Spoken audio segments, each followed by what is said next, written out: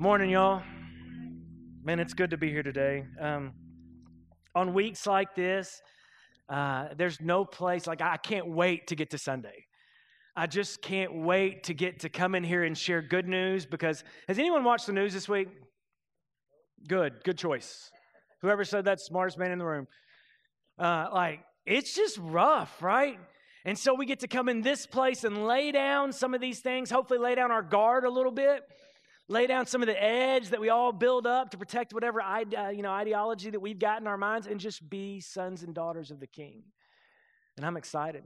I'm glad that we're doing this series on discipleship because we started last week by saying that 2020 was kind of a rough year. And 2021 ain't been no diamond so far, right? I've seen some funny memes about what 2020 said to 20. Most of them I can't say in here, but they're funny. At least less holy people think they're funny.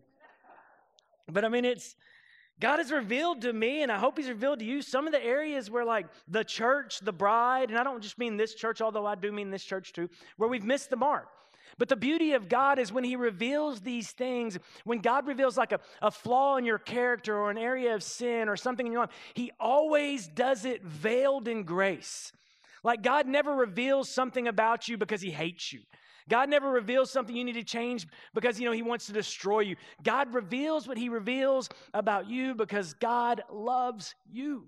Even in the verse we said last week, Romans 12:1, therefore, I urge you, and I know you all read what came before it this week. Therefore, I urge you, brothers and sisters, in view of God's what? What's that word? Mercy. Everyone say it with me. Mercy. And one more time. Mercy. That is what the church should be saying loud right now. Mercy.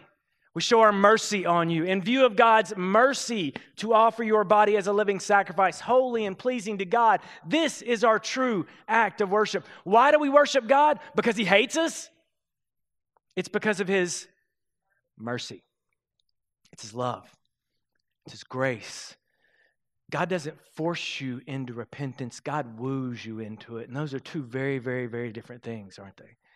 God's mercy is calling us to come to Him. And so there are areas where God is showing us through His mercy, areas where we have fallen short. And there's areas as your pastor where I fell short last year.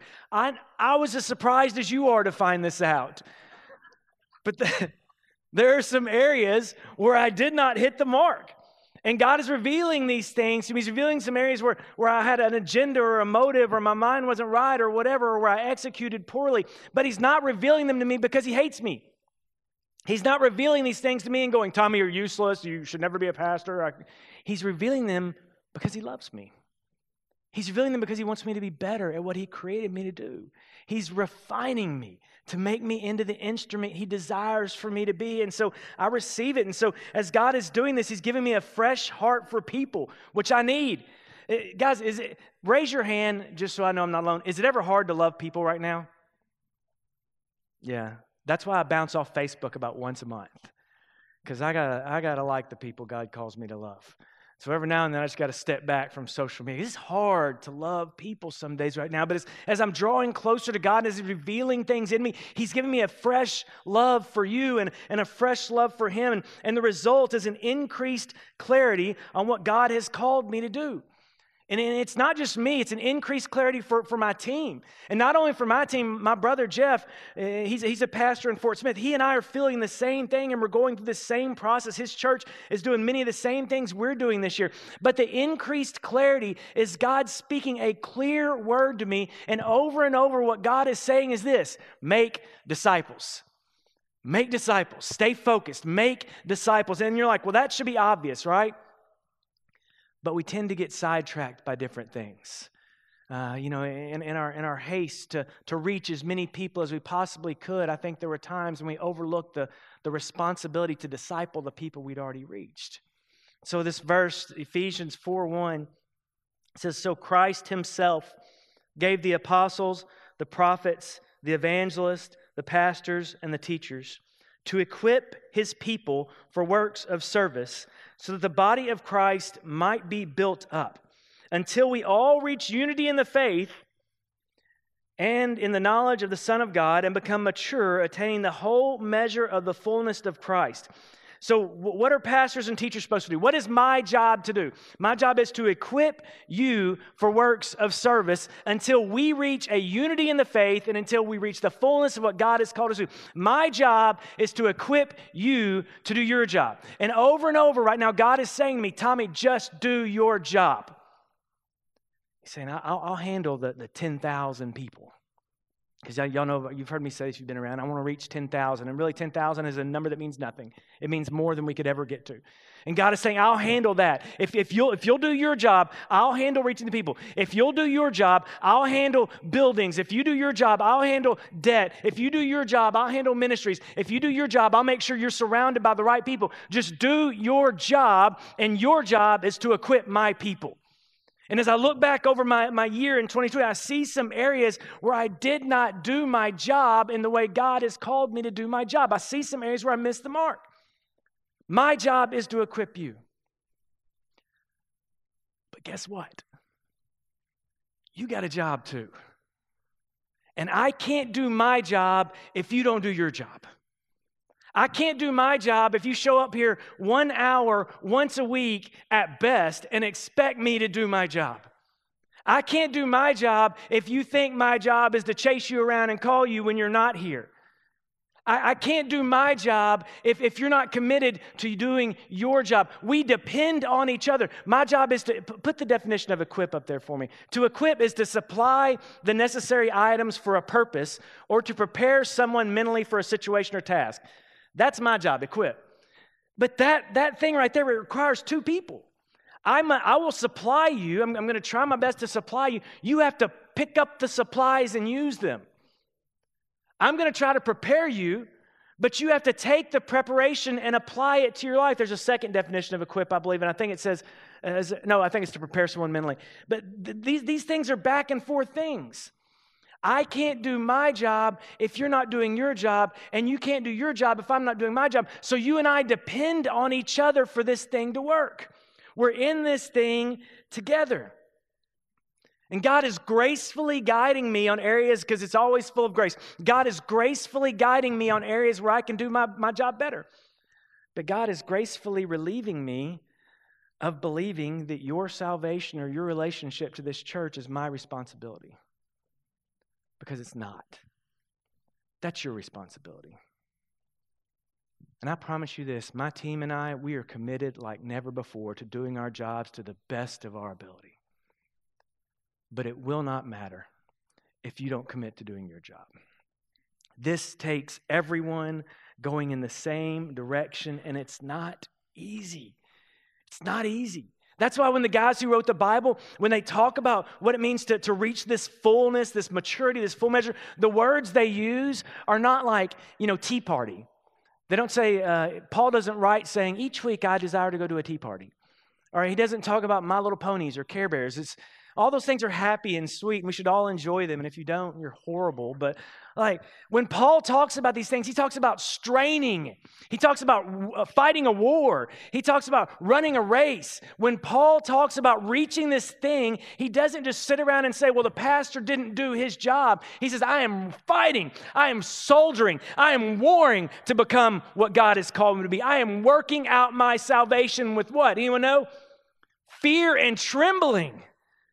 I'm fighting to become who I know I'm supposed to be. My wife, Christy, many of you know her. She Facebooks a lot recently, but you might know her. She gets so she got 400 likes on something she posted. I post better stuff and get less likes. It's super confusing. That's the other reason I'm off Facebook. She's training for a half marathon. Oh, are you training with her too? Oh, I was like, way to go, Deanna. That is solid, though. But she's training for a half marathon. And when someone is doing this, you can tell. Now, my wife's not in. She's a little over the top on the health stuff anyway. Y'all know this. Sarah, you know her. She's a little over the top. But when she's training for a half marathon, it's like, whoa, over the top. You can tell she's training by what she eats. You can tell she's training by what she wears, by where she goes, you can tell she's training for something, and she doesn't have to tell you that she's training for something because it's obvious when you look at her. That is what it should be like for us. For those people who are fighting and warring and preparing to receive an equipping, to be prepared, to go become disciples, you don't have to tell somebody you're preparing to become. It is obvious by what you do and what you say and who you hang out with and where you spend your time. You don't need to tell somebody what you're doing. It's written all over you. This is what it looks like for people who are fighting to become what God has called us to be. And that's what I want for you. That's what I want for me. I want to be surrounded by disciples. I always want to have a room full of people who don't know Jesus, but I want those people who don't know Jesus to walk into a room full of people who do. And it's obvious that they do. And so what we've been working on for the last few months, Katie Neal gets a tremendous amount of credit for this. Give it up for Katie back there.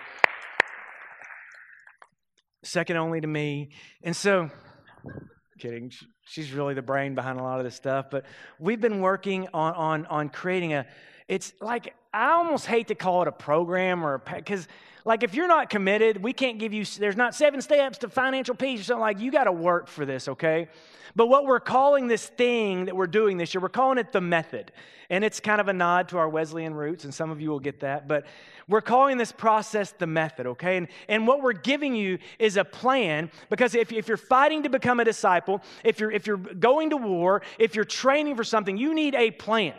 And so we're going to give you a plan that we believe is a proven plan. We know that it works because we've seen it work. As a matter of fact, it's probably the earliest plan ever for discipleship. That's why I call this a brand new, really, really old plan. Listen to Acts chapter 2. This is the plan. They devoted themselves. They devoted themselves to the apostles' teaching and to fellowship and to the breaking of bread and to prayer. Everyone was filled with awe at the many wonders and signs performed by the apostles. All the believers were together and had everything in common. They sold property and possession to give to anyone who had a need.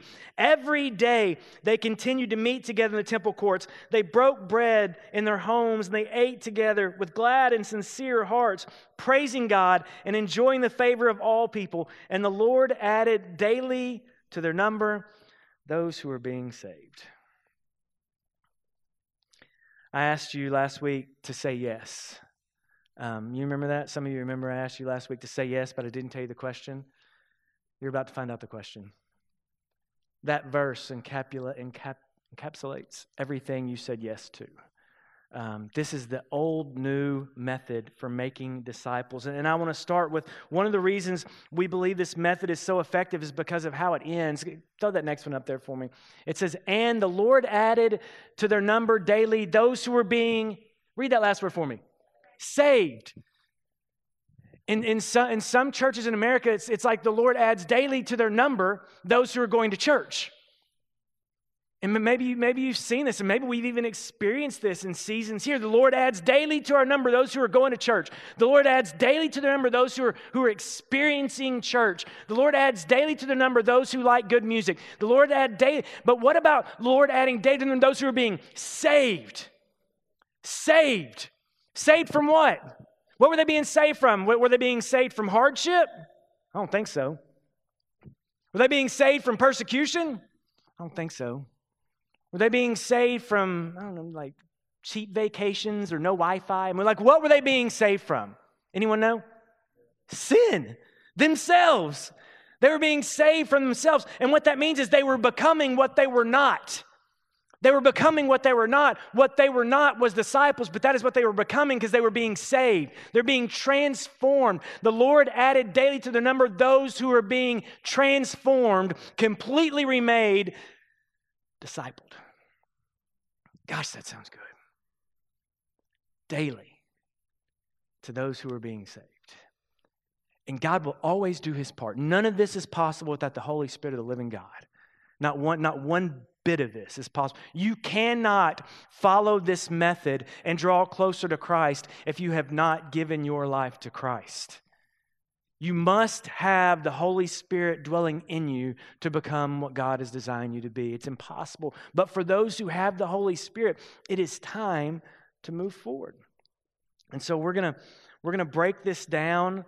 And we're going to break it down over 2 weeks, and we're going to do the first 2 parts today, and then you're going to get a chance to respond after this. But let's just start. Acts. This is the first step of the method. Acts 2:42. They devoted themselves to the apostles' teaching and to fellowship and to the breaking of bread and to prayer. Okay, the first 3 words in that mean so much to me. They devoted themselves. What does that tell you? Whose responsibility was it? Yours. It's your responsibility. They devoted themselves. Like they devoted, we can't force this on anybody. You must devote yourself. You must make a decision of your free will, empowered by the Holy Spirit, that you want to become a disciple. And then you devote yourself. And we call this part of the step growing. And we call it growing for a reason, because you're going to grow in a few ways. You're going to grow in the apostles' teaching, which is Scripture. You're going to grow in reading the Bible, and you're going to grow in prayer. It is impossible to move closer to Christ without growing deeper through the Scripture and deeper in prayer. And I think some of us want to read the Scripture apart from prayer, and some of us want to pray apart from reading the Bible, but those 2 things need to go together. When you begin to read it apart from prayer on your own, you come up with some squirrely ideas. And if you just think God is speaking a word to you, but that word's not backed up by Scripture, you come up with some squirrely ideas.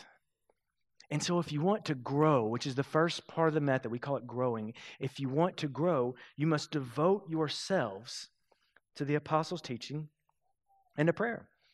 And remember, I said to equip is to supply you. This is not a supply issue. Okay? Everyone in this room has access to a Bible. I know you're like, oh, he's telling us to read the Bible. What a shocker. Well, are you doing it? I just keep saying it till we're all doing it. Everyone in this room has access to a Bible. Raise your hand if you got a smartphone. Go ahead, put your hand up. Don't be scared. Yep, you got a Bible. You Bible. Hey, everyone's got a Bible. It's not a supply issue. I'm willing to bet somewhere in your house there is a Bible, right? Maybe it's like an old big one. Anyone have one of those old big? Those things are awesome, aren't they? Like, don't read that one though, because it'll confuse you. Get an NIV. But actually, some of y'all can still read the King James. But I mean, it's like you've got a Bible, and if you don't have a Bible, go talk to Katie, Neal, or Chris right over there after church, and we will get you a Bible. It is not a supply issue. And what about prayer? Prayer is not a supply issue. You have everything you need to pray. You know what you have? The Holy Spirit of the living God living inside of you. He has supplied you with everything you need to talk to God. You don't need us to teach you a class on prayer. Shut your eyes and say, Holy Spirit, teach me to pray. He'll teach you. And when you don't know what to pray, you know what he'll do? Cheat. He'll pray on your behalf. He'll fill in the blanks for you. How cool is that? The Holy Spirit will pray for you when you don't know how to pray. This is not a supply issue. You have been supplied. What you need to do is just say yes. You already did. You said yes last week. So will you devote yourself to growing this year? And I'm going to give some specifics on what that's going to look like. Will you devote yourself to growing this year? Because if we're going to make disciples, this is what we got to do. You will grow. Will you devote yourself to growing through prayer and through studying this year? It can be intimidating to study the Word of God by yourself. That is why when you read Acts 2:42, what you see is they weren't doing it alone. The Bible was designed to be studied alone, but it was also designed to be studied inside of community.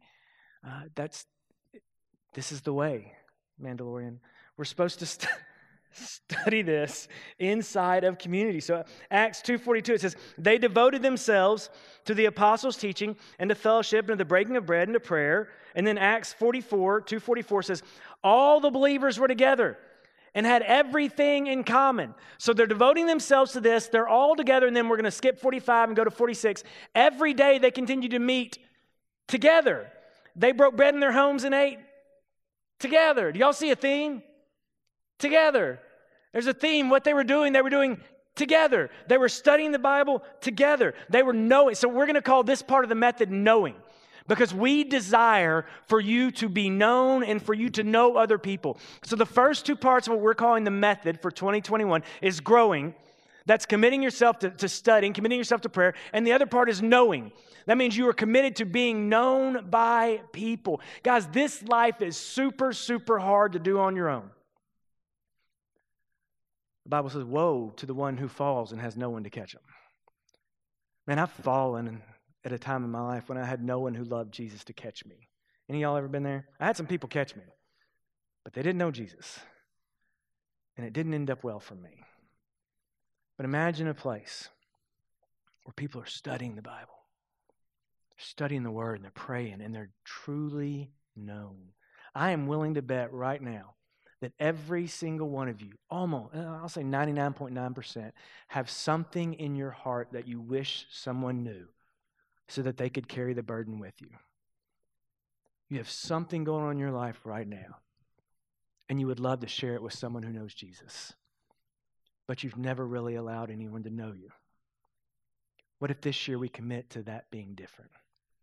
To being truly known. I think the greatest example we can ever have of God is when we are truly known and truly loved. When someone knows everything about you and still they love you. Maybe this is the year for you to be known by someone, to be in a place where you're known. And this is what they did.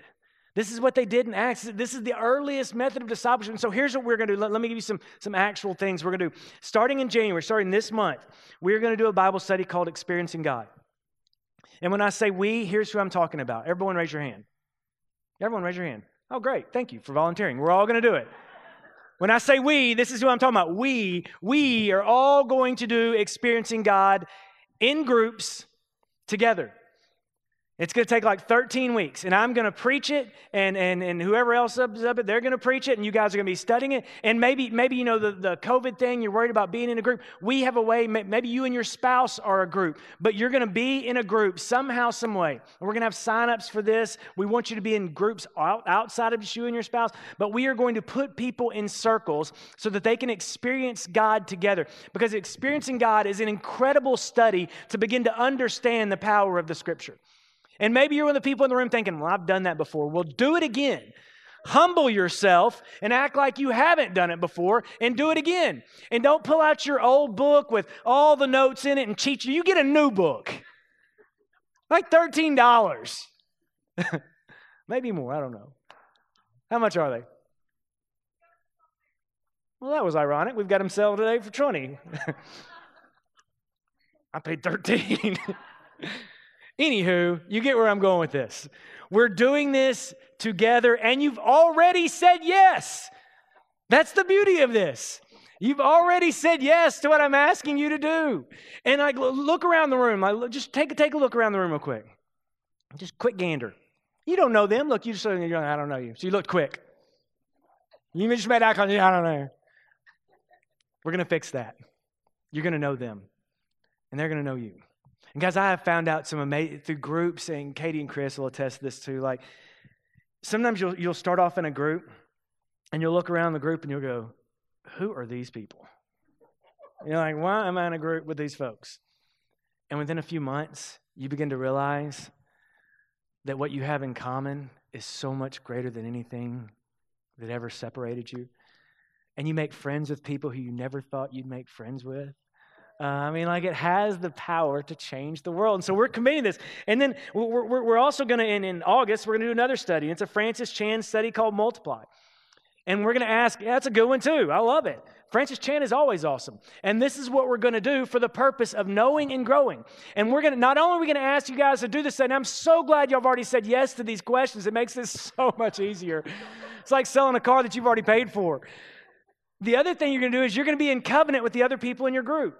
Like, you are actually going to sign covenants with the other. If your group is your spouse and one other person, you're going to sign a covenant with them that says, I am going to honor this. I'm going to fight. I'm going to train. I'm going to soldier. I'm going to war. I'm going to battle to become what God has called me to be. You are actually going to enter into covenant with another disciple for the purpose of holding each other accountable and the purpose of growing in who God has called you to be. I'm so glad you already said yes. And this is what we're going to do. It's just the first two steps. And I am incredibly excited about where God has called us to go. And if you're here and you don't want to do any of these things, man, you're welcome to stay. You know that. This will all be surrounded in grace because we do all of these things as a response to God's grace. If you don't want to do it, you're welcome to stay, but you will miss out on the fullness of what God designs for you to have through this place. It's time. There is a method. There was always a method. I'm not saying it's perfect because this is an imperfect place, make no mistake. But this may be the perfect place for a room full of imperfect people to encounter the perfection of God together. And you've already said yes. Guys, I cannot wait to see what God does through you this year.